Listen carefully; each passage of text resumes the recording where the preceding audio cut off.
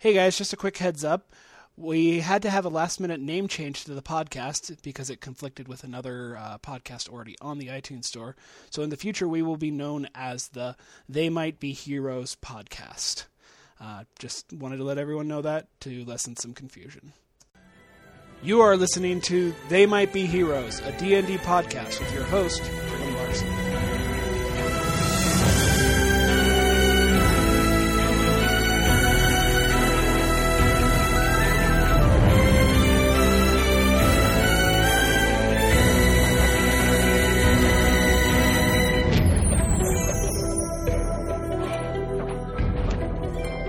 Ladies and gentlemen, welcome to the Band of Misfits podcast. I'm Brigham Larson, your intrepid host, and welcome to this inaugural episode of our podcast. With me tonight, we have Eric Taylor. Hello. Brandon Matthews. What is going on? We have his lovely wife, Karen Matthews. Forget the craziness. Mache Creekmore. Did I say that right? Chickmore? Mache Crickmore, sorry. Apologies for any names that I may mispronounce. And we also have with us tonight my own wife, Holly Larson. Hello, hello. And welcome again to this first episode of our D&D adventures. We're going to start off the night with some descriptions of our characters. And to kind of handle the top of this round and to talk about this, I'd like to take turn the time over to Eric. All right, everybody. So I am the Dungeon Master for the Band of Misfits podcast, and we're actually just going to jump right in and we'll describe characters as we go around and see what everybody's doing. Last time we played, if you haven't listened to the posted episode for the feedback that we're going to post here shortly, not the feedback, sorry, the recap of what has happened in the 3 sessions before this one. Our heroes have recently jumped forward in time mistakenly. They were attempting to go back in time, and on accident they've arrived forward in time to a future that has kind of been destroyed. And as it turns out, most of the destruction in the future is their fault in the past. So they've got to work together to get that fixed and get that taken care of. What we're going to do, excuse me, is we are finding them aboard the airship that they acquired in the last episode with their Captain Wicket, and Wicket is showing them up to the bridge through a few corridors, and that's where we'll kick off. So Wicket turns and he looks over at the party, and he looks at each of you and he says, follow me, and heads up toward the bridge, and you're kind of left standing in this corridor watching him move up toward what appears to be the bridge area. Well, I think it's universally safe to say we should probably follow him. Yeah. I don't know, he's a smelly little gnome. I don't know if I trust him yet. Ugh. That's fair. But in fairness, he doesn't really smell. He's fairly hygienic, as you've noticed. But you step Says up on you, the I'm bridge. the one with the enhanced smelling senses, the Dragonborn here. I should be able to tell if he smells, right? Well, I know Wicket, so I'm of course following him. Okay. So you step up onto the bridge, and the bridge is fairly utilitarian. There's a big, huge chair that Wicket kind of steps over to this little platform and pumps this lever, and this kind of hydraulic lifts him up so he can more or less step onto the big, huge chair. Apparently it's clear he's that when he designed the chair, he was clearly compensating for being a gnome. But he sits in the chair and he spins the chair around, and as you look around, you see what appear to be ants. And there's probably 6 of them on the bridge at this point. And they're very humanoid ants. They're walking up on 2 feet. They actually only have 2 feet and 2 arms, but they have the whole carapace external skeleton thing divided into the subsections, the thorax and all that. And their heads are very clearly insectoid. And they appear to be transmitting sounds, kind of these clicks and whistles, but they're nothing that's really intelligible to you.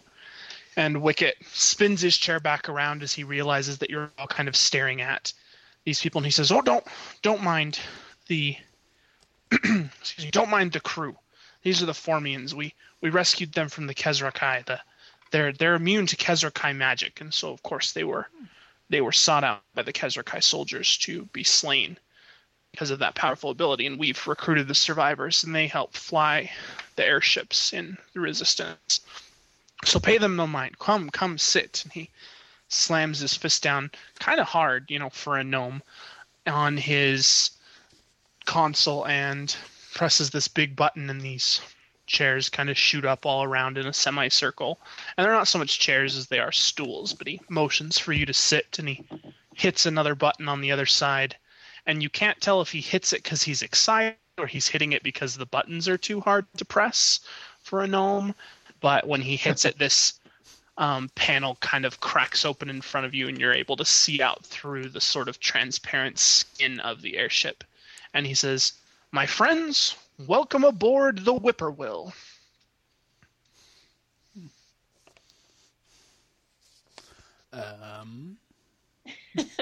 Nice view going on here, guys.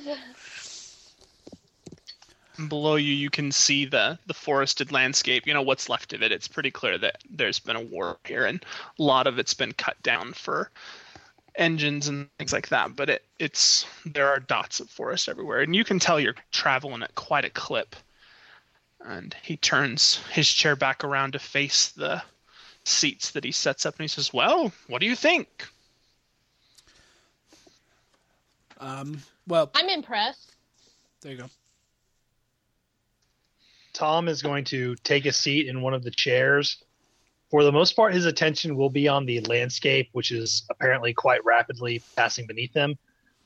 But anybody who's paying even the slightest bit of attention to him can tell that he every so often turns to look at one of the Formians.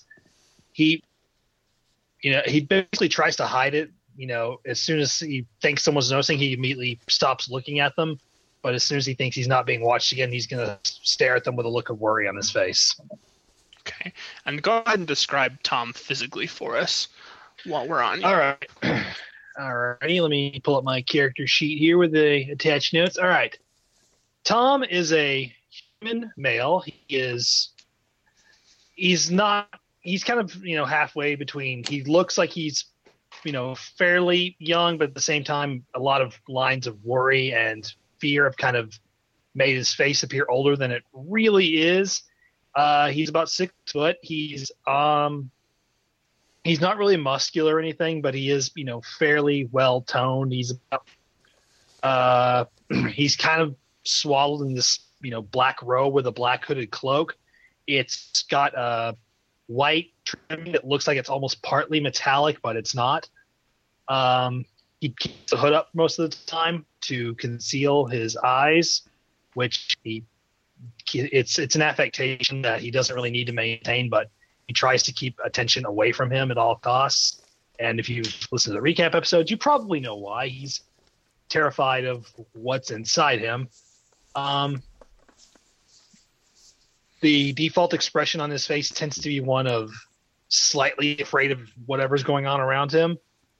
But for the most part, he looks like a guy who's very much trying to not be noticed, even when that's not really possible. He is wearing a pair of fairly shiny black gloves.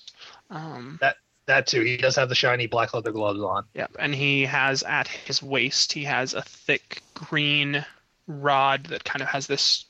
It looks like it was snapped off, and it's very crystalline, so it looks like if you snapped off a. Yes, I did forget what my new weapon looks like. Yeah, no problem. That's why I was helping you out. But yeah, and it's green and it's hanging at his waist. So Wicket takes a look at him for a second. You can't tell if he's really noticed that you're being, worried about the Formians or not. But after a second, he turns away and he turns to Zev. He says, "I imagine you have a great deal of experience with the flying machines." And go ahead and describe Zev for us, Michelle. Zev is a warforged who accidentally took us to the future when we should have gone to the past. Nice job, you freaking robot. Sorry. Be careful. Anyway, she's about, 6.5 feet tall. She's obviously an automaton. She's very human-like, but it's obvious she isn't because of the silver gray casing that she's in. On her forehead, she has a transparent plate that projects runes through when she's in combat, and they come out in a deep golden color as they are used.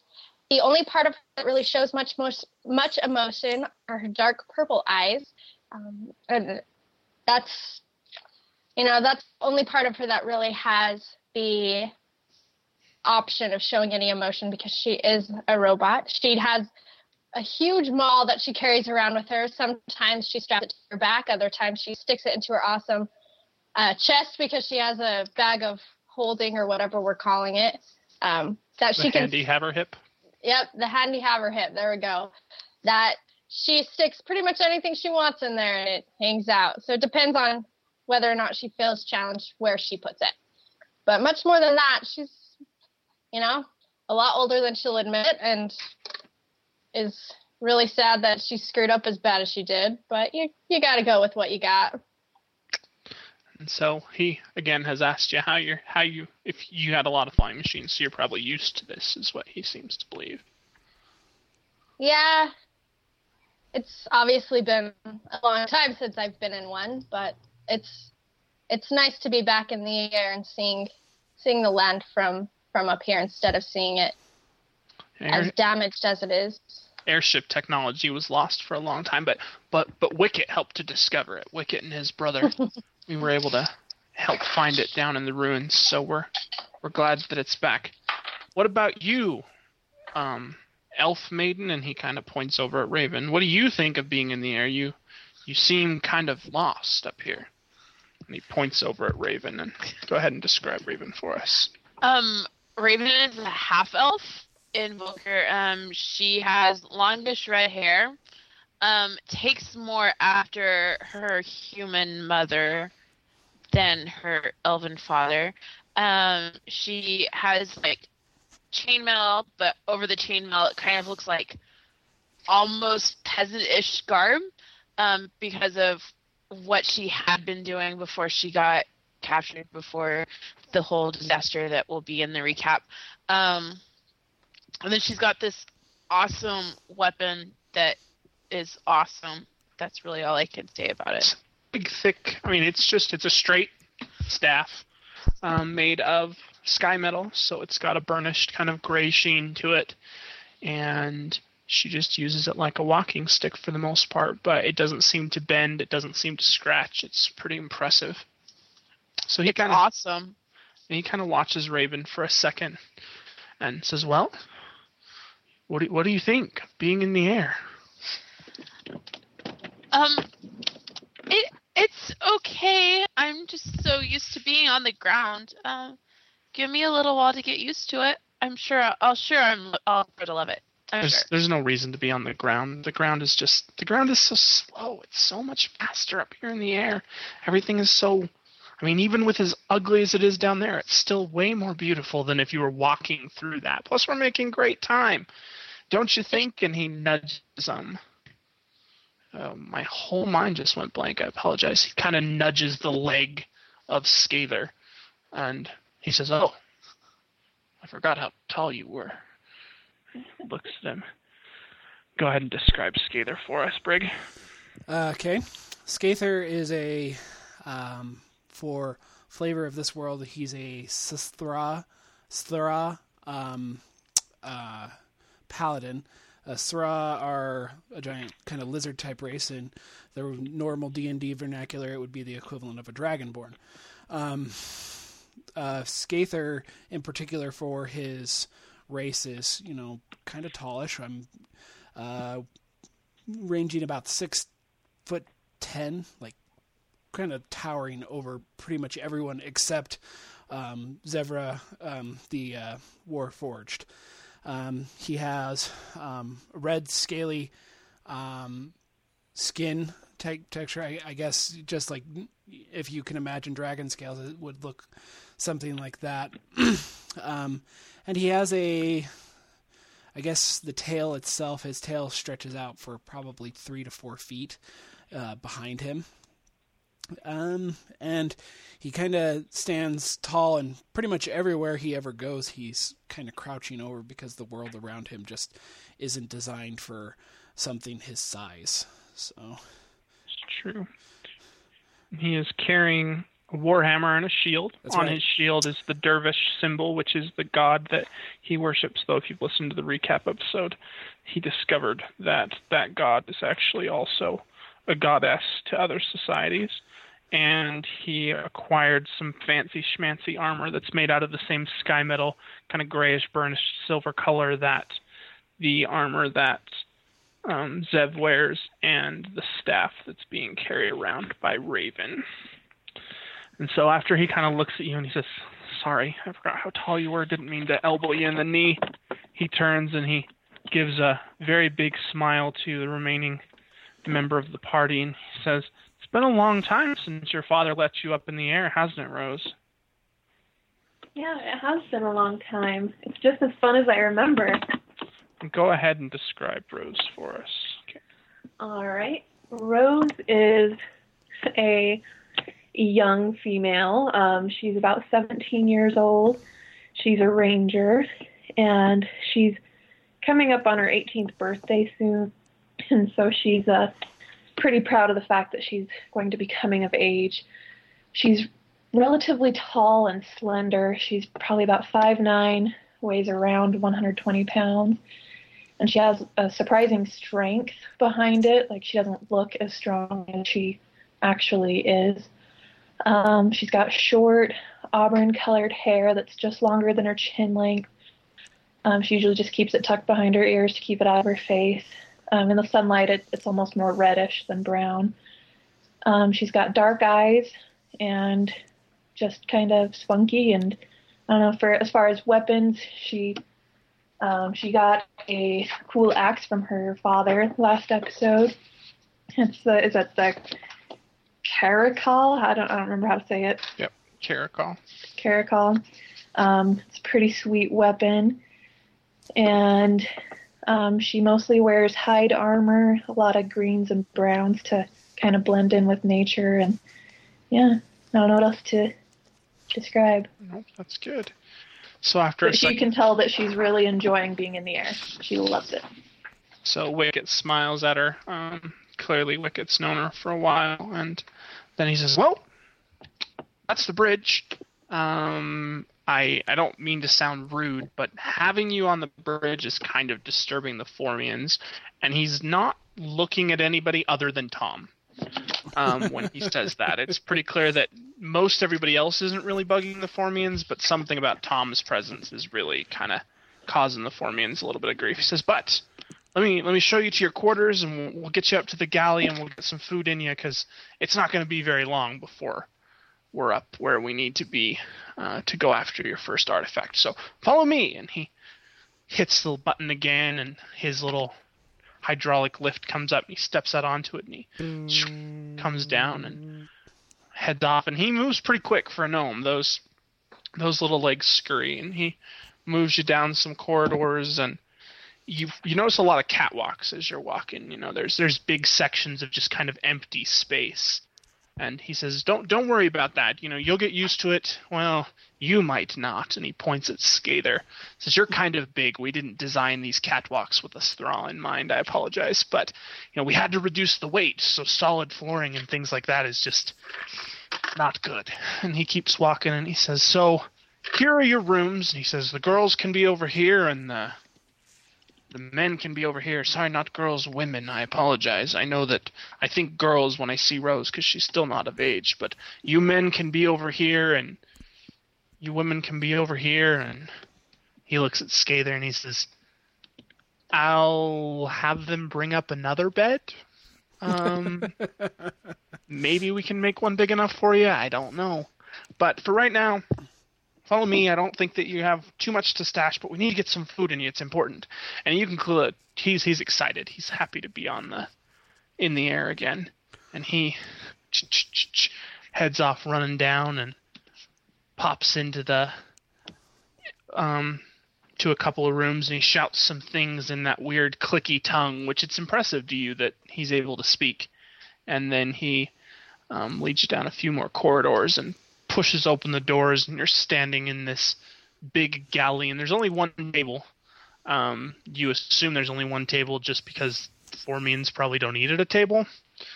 And he gestures around and he looks back up at Skather and he clicks a few things, and some of the Formians run back and they grab this big barrel and they set it down for Skather, and he says, "That's the best we can do.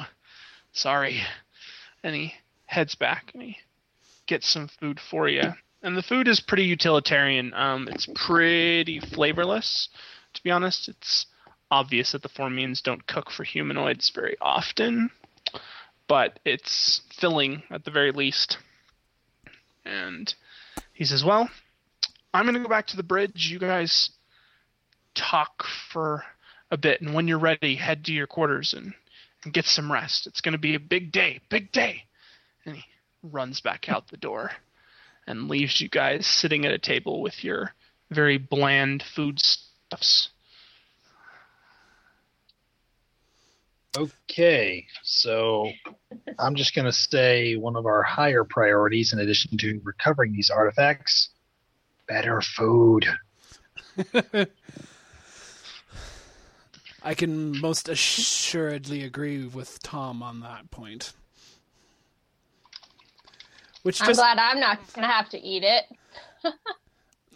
Just as How do you keep yourself going, Zebrai?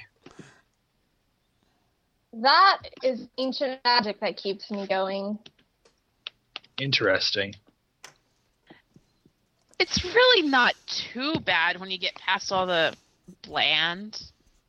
all the blah. When you get past the plans, what else is there? When you get it past the gag reflex, you really don't notice. So it's nourishment. I'm pretty sure I've probably had worse in the village I used to live. So as an aside, out of character here, like what? I haven't talked with you much about this before, Eric, but like what kind of food would I be expected to eat as a Thra? Like I'm kind of a lizard man. Like desertish food. You probably eat a lot of rats, like cactus. Big like rats and cactus. Yeah, I mean you are omnivorous, but I mean you also are probably very inclined to eat insects. Like in the Great Expanse, there are really big scorpions and really big spiders. So when I see the bug people, should I be getting hungry? No, That would. You're just like, Formians. I haven't had one of those since I was 12. No, the Formians are they're unusual to you, just the way they articulate and the way they move. It's unappetizing. Like the fact that they're handling machinery and handling other things. Like there's just something about it that makes you unappetized. But you get the feeling that as you're eating it, you're probably one of the few who actually likes what you're eating, because it's got that very mealy kind of consistency that reminds you of staple desert fare. Okay. So you're actually probably okay with what you're eating, because it's pretty clear that they've just sort of transposed Formian diet and maybe put a little salt on it. Okay.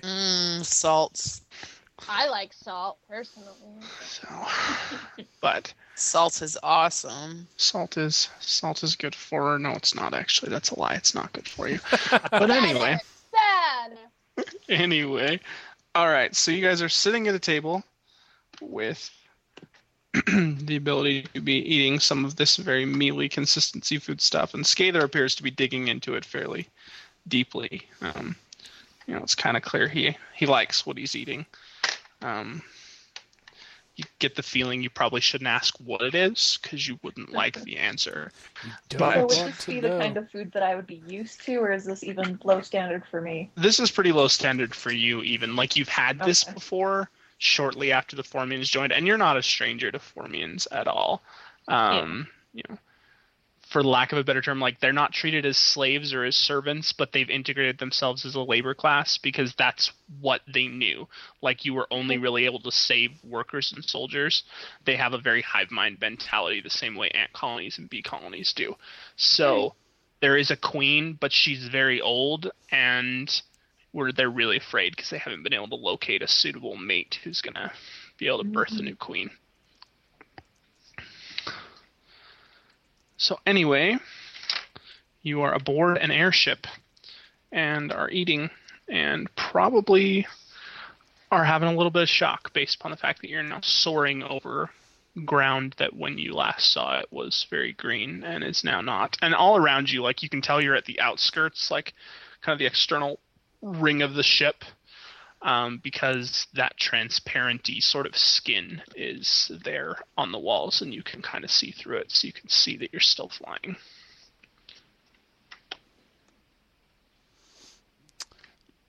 Are there still Formians in the airship, in the galley area where we are? They come in and out. Okay. Like, it's pretty clear they're working. You've got the chef drone is working in the back, doing his wonderful magic with this mealy consistency food that you're eating. And occasionally they come out and they clean something. Like, it's pretty clear that the storage out here is not just culinary. So they're in and out, but there's no one like standing there where you're looking at them and getting creeped out, and they're not looking at you and getting creeped out. Okay. So, for the most part, it's all you guys. So, as a reminder to me, because it has been a couple weeks since we played last, we have the 4 items that we're supposed to be going after: the Fane of Torment, the Crown of Greybeard, the Ever Burning Gem, and the Crystal Crixor. The Crystal of Crixor. Yeah. Okay, that's what I can't remember out of the 4 items which one we decided to go, because I remember you showing us the map, and vaguely I remember saying we were heading north. You guys are headed for the Fang. Okay, right? We're heading for the Fang. Okay. So, did Wicket walk off on us? Yeah, Wicket has gone back to the bridge. He's very proud of being captain. And so he's back to sit in his really big chair. Okay, because the one thing I was thinking my character wants to know right now is, like, he's getting food in his belly, he's feeling good about it. He kind of wants to know, like, how much of a journey we've got ahead of us just to get to the first location. Like, are we going to be there within the hour? Are we going to be, like, on the ship Rose for would a probably day? know. Does Rose know? Yeah, Rose can tell you it's going to be flying at the average cruising speed that the airship, that the Whippoorwill can fly at. It's probably going to take you about 3 days, and that's pretty good considering you're crossing the continent. Okay. It's going to be about 3 days. Oh. Okay. Well, I never got to ask Awesome. that question officially, but So, here we go in character. So, what should we do until we arrive at our location? I mean, I don't know what to do with myself other than eat right now. Which, to be fair, he's done a lot of already. I'm starving. Come on. My last meal was, 1,000 years ago?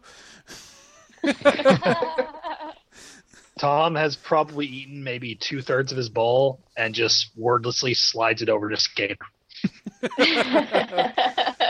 I can imagine that Skater doesn't even really like bat an eye. He just picks it up and starts, he's got that one big claw on the one finger, and he's just sort of a thing.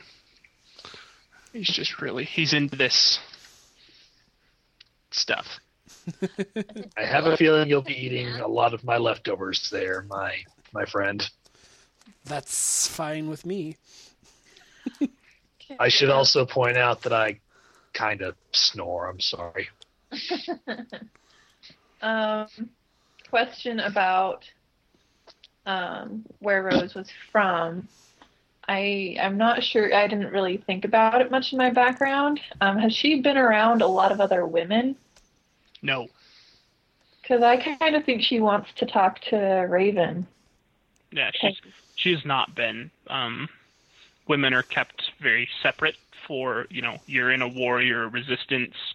Women are very much a distraction at this point in time. So they're not, the fighter ones, I'm not saying that they can't fight. Like, Yeah. let's not get horrible emails. Oh my gosh, the DM's sexist. No, I'm not. But, no. That's why I wanted to verify, because I kind of figured that was the case, but I didn't want to assume anything. You are okay with these women because these women have that very strong sense of, I know what I'm after, I know what I want, I can handle myself in combat. You know, even with as meek as Raven comes across, like, you get this. If, like, for example, one of them had been a noble who'd never gotten her hands dirty, you wouldn't be able to handle that, because to you that's just unthinkable. But no, the women that you have been around, the few that there are working class, you know, kind of hardcore women. Okay. So They're hardcore. Oh yeah. it's true. Oh no, oh no. Did anybody bring games to the shindig? I mean, I know we just escaped, but it would have been nice, don't you think? It definitely would have been.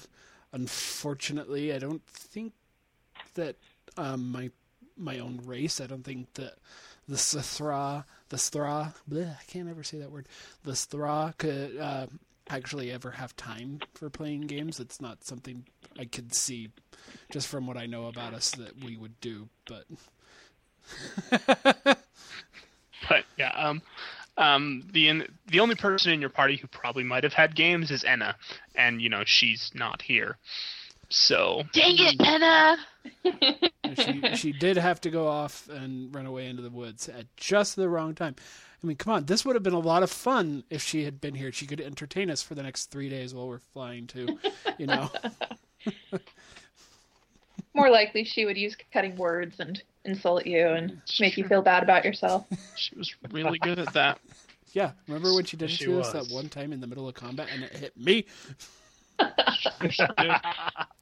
And so as you're all kind of discussing things and Raven's kind of walking around looking to see if there's anything she can use to invent kind of a rudimentary elvish child game, this very loud klaxon starts sounding. I mean, think Star Trek Red Alert and then amplify the noise by like 4.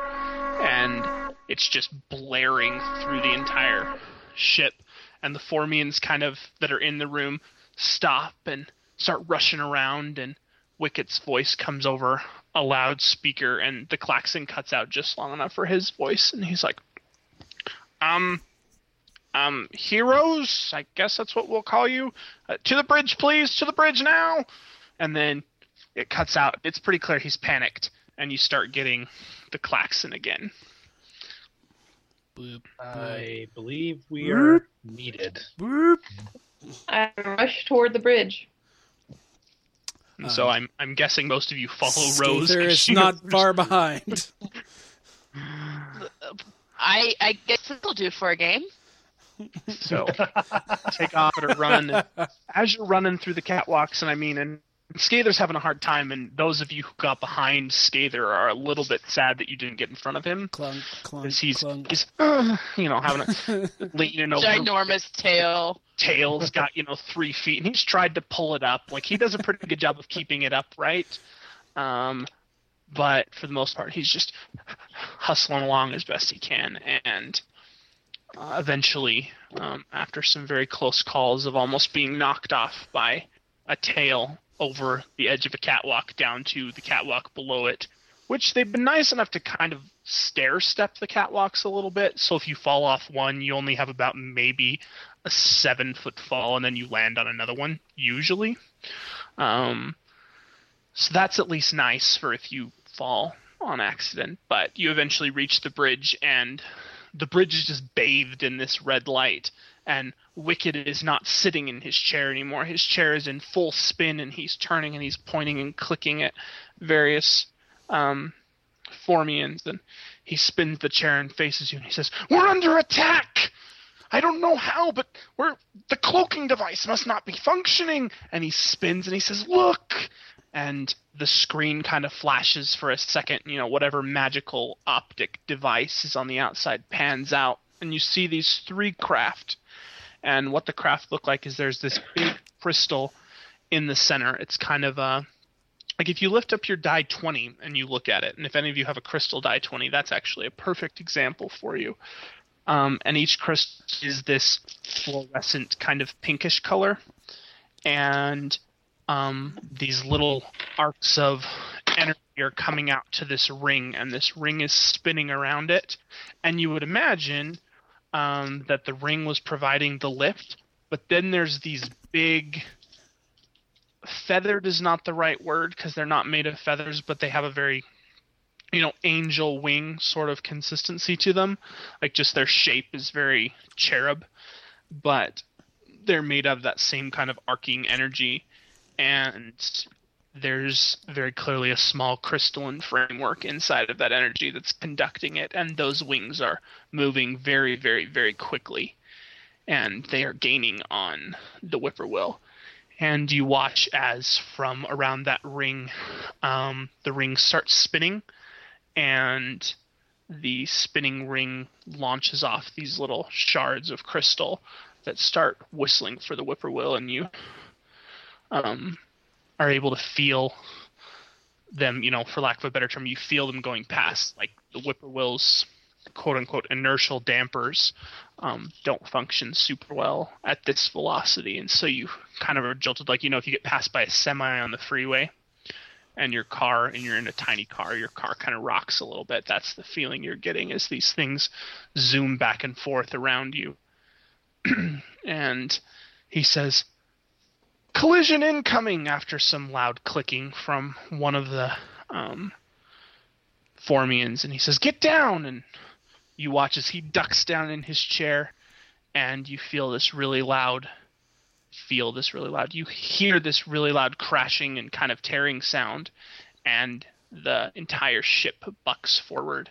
And those of you who don't have tails, and not Rose, because Rose instantly sat down as soon as she heard the words were under attack, because it's pretty clear she knows that this thing doesn't necessarily have the best attitude control when it's at combat speeds, are kind of thrown forward, very battle scene in a Star Trek movie style. And you guys are tossed to the floor, and Wicket looks down and he says, "Quickly, sit somewhere." And he's having a little bit of a freak out at this point.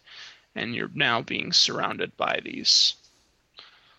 There's, again, 3 of these kind of bug-like craft attacking you. Very nice. I'm hungry. That's great. I'll just eat the bugs. Big, giant bugs. Best thing ever. Made out of crystal and lightning. You make it sound like I should be worried. They'll just Is this going to be like the funnel cakes for Skather? Funnel cakes. Heavens, I hope not.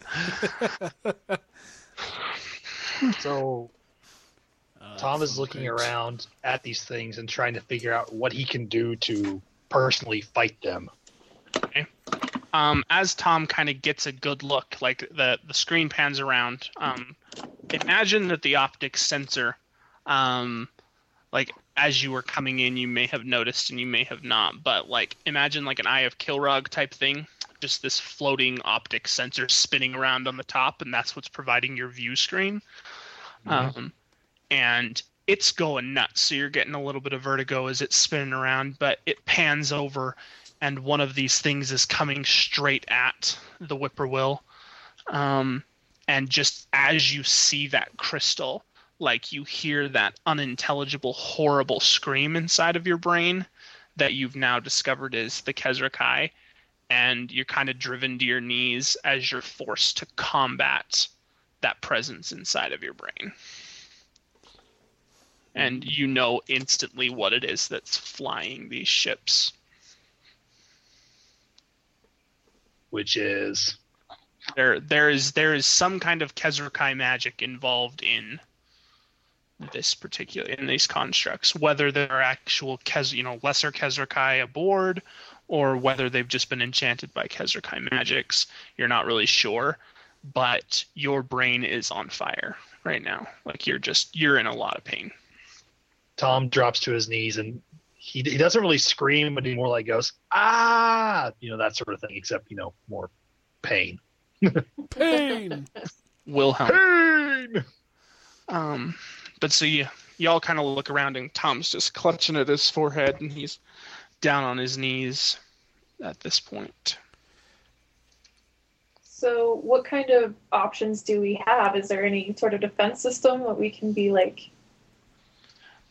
You're assuming that the Formians are manning those, and you can see that there are small bursts of energy being launched out from the Whippoorwill, but you know, Rose, that this isn't a warship. Like, this is a transport vessel, which may have been a silly option to have sent you in, but Wicket was excited to be captain. So you may have taken off without all the necessary equipment for this particular journey, but at the same time, you were supposed to be cloaked. You didn't know what was going to happen. Mm-hmm. You're able to see a couple of consoles that have sort of a targeting reticule on them that are open, and so you would be able to sit at one of those and maybe try and figure it out to see if maybe you can start launching some attacks. But eventually, we're talking a matter of seconds. Like, this is very fast-paced. Wicket turns to you and he says, "They've locked on," and you get the impression that he was saying that kind of preemptively, because then you feel the big jolt, and he says, "We're being boarded! Quickly!" And he runs over to a map and he kind of gestures you all over, and he walks over and grabs Tom's arm and he's kind of dragging him toward to the panel, and he points, and there's this flashing sort of map on it, and he says, they're coming through there, and there's this big pulsing red, like all of those horrible prescription commercials where it's like, where are you having pain, and like the big red glowing person. Like, that's exactly what's happening. It's just this big red glowing section, and it looks like, based upon like the "you are here" symbol that's there on the map, it's about 3 decks down. And he says, you need to go there. That's the power distribution area. They're coming aboard. They're going to take us down. Quickly. And he doesn't even wait for a response. He just hurries back over, and he kind of takes this running leap at his chair, and he doesn't quite make it. So you get this slightly comical, despite the incredible tension that's in the room. So he kind of scrambles up onto his chair, and he takes a look around to see if anybody's noticed, and spins it back toward the front and starts issuing clicks and punching buttons really hard again. Okay. So I take off at a dead sprint towards the red dot. Yeah. Like, if everybody follows me, that's cool, but... I'm not far behind her. I grab Tom before I take off and help drag him along, because he's obviously still in pain. No. There's this very definite loud clink, clink, clink, clink as Zeph heads down the catwalks. And, you know, it takes you a little bit. You take a couple wrong turns, but eventually you can smell smoke, and you can feel just the heat in the air as whatever this is has burned a hole through that translucent skin that covers the outside of the Whippoorwill. And as you sprint down this ramp, and I'm assuming that we've got excuse me, at this point, just based upon where you're running, I'm assuming that it was Skather and Zev, and then Tom and probably Rose are right there, and then Raven's going to be in the back, just because of the fact that Skather's carrying Tom. And that's going to do it for this episode of the Band of Misfits podcast. You can join us again next time when we continue on into the battle here on the airship, and you'll see what our intrepid heroes get up to. If you'd like to find out more about the show, you can follow us on Twitter, twitter.com/BOM podcast, or you can check out our website at bandofmisfitspodcast@blogspot.com. If you have any questions or would like to email us, you can email questions and feedback to bandofmisfitspodcast@gmail.com. That's going to wrap it up for us. We'll see you next time with the Band of Misfits.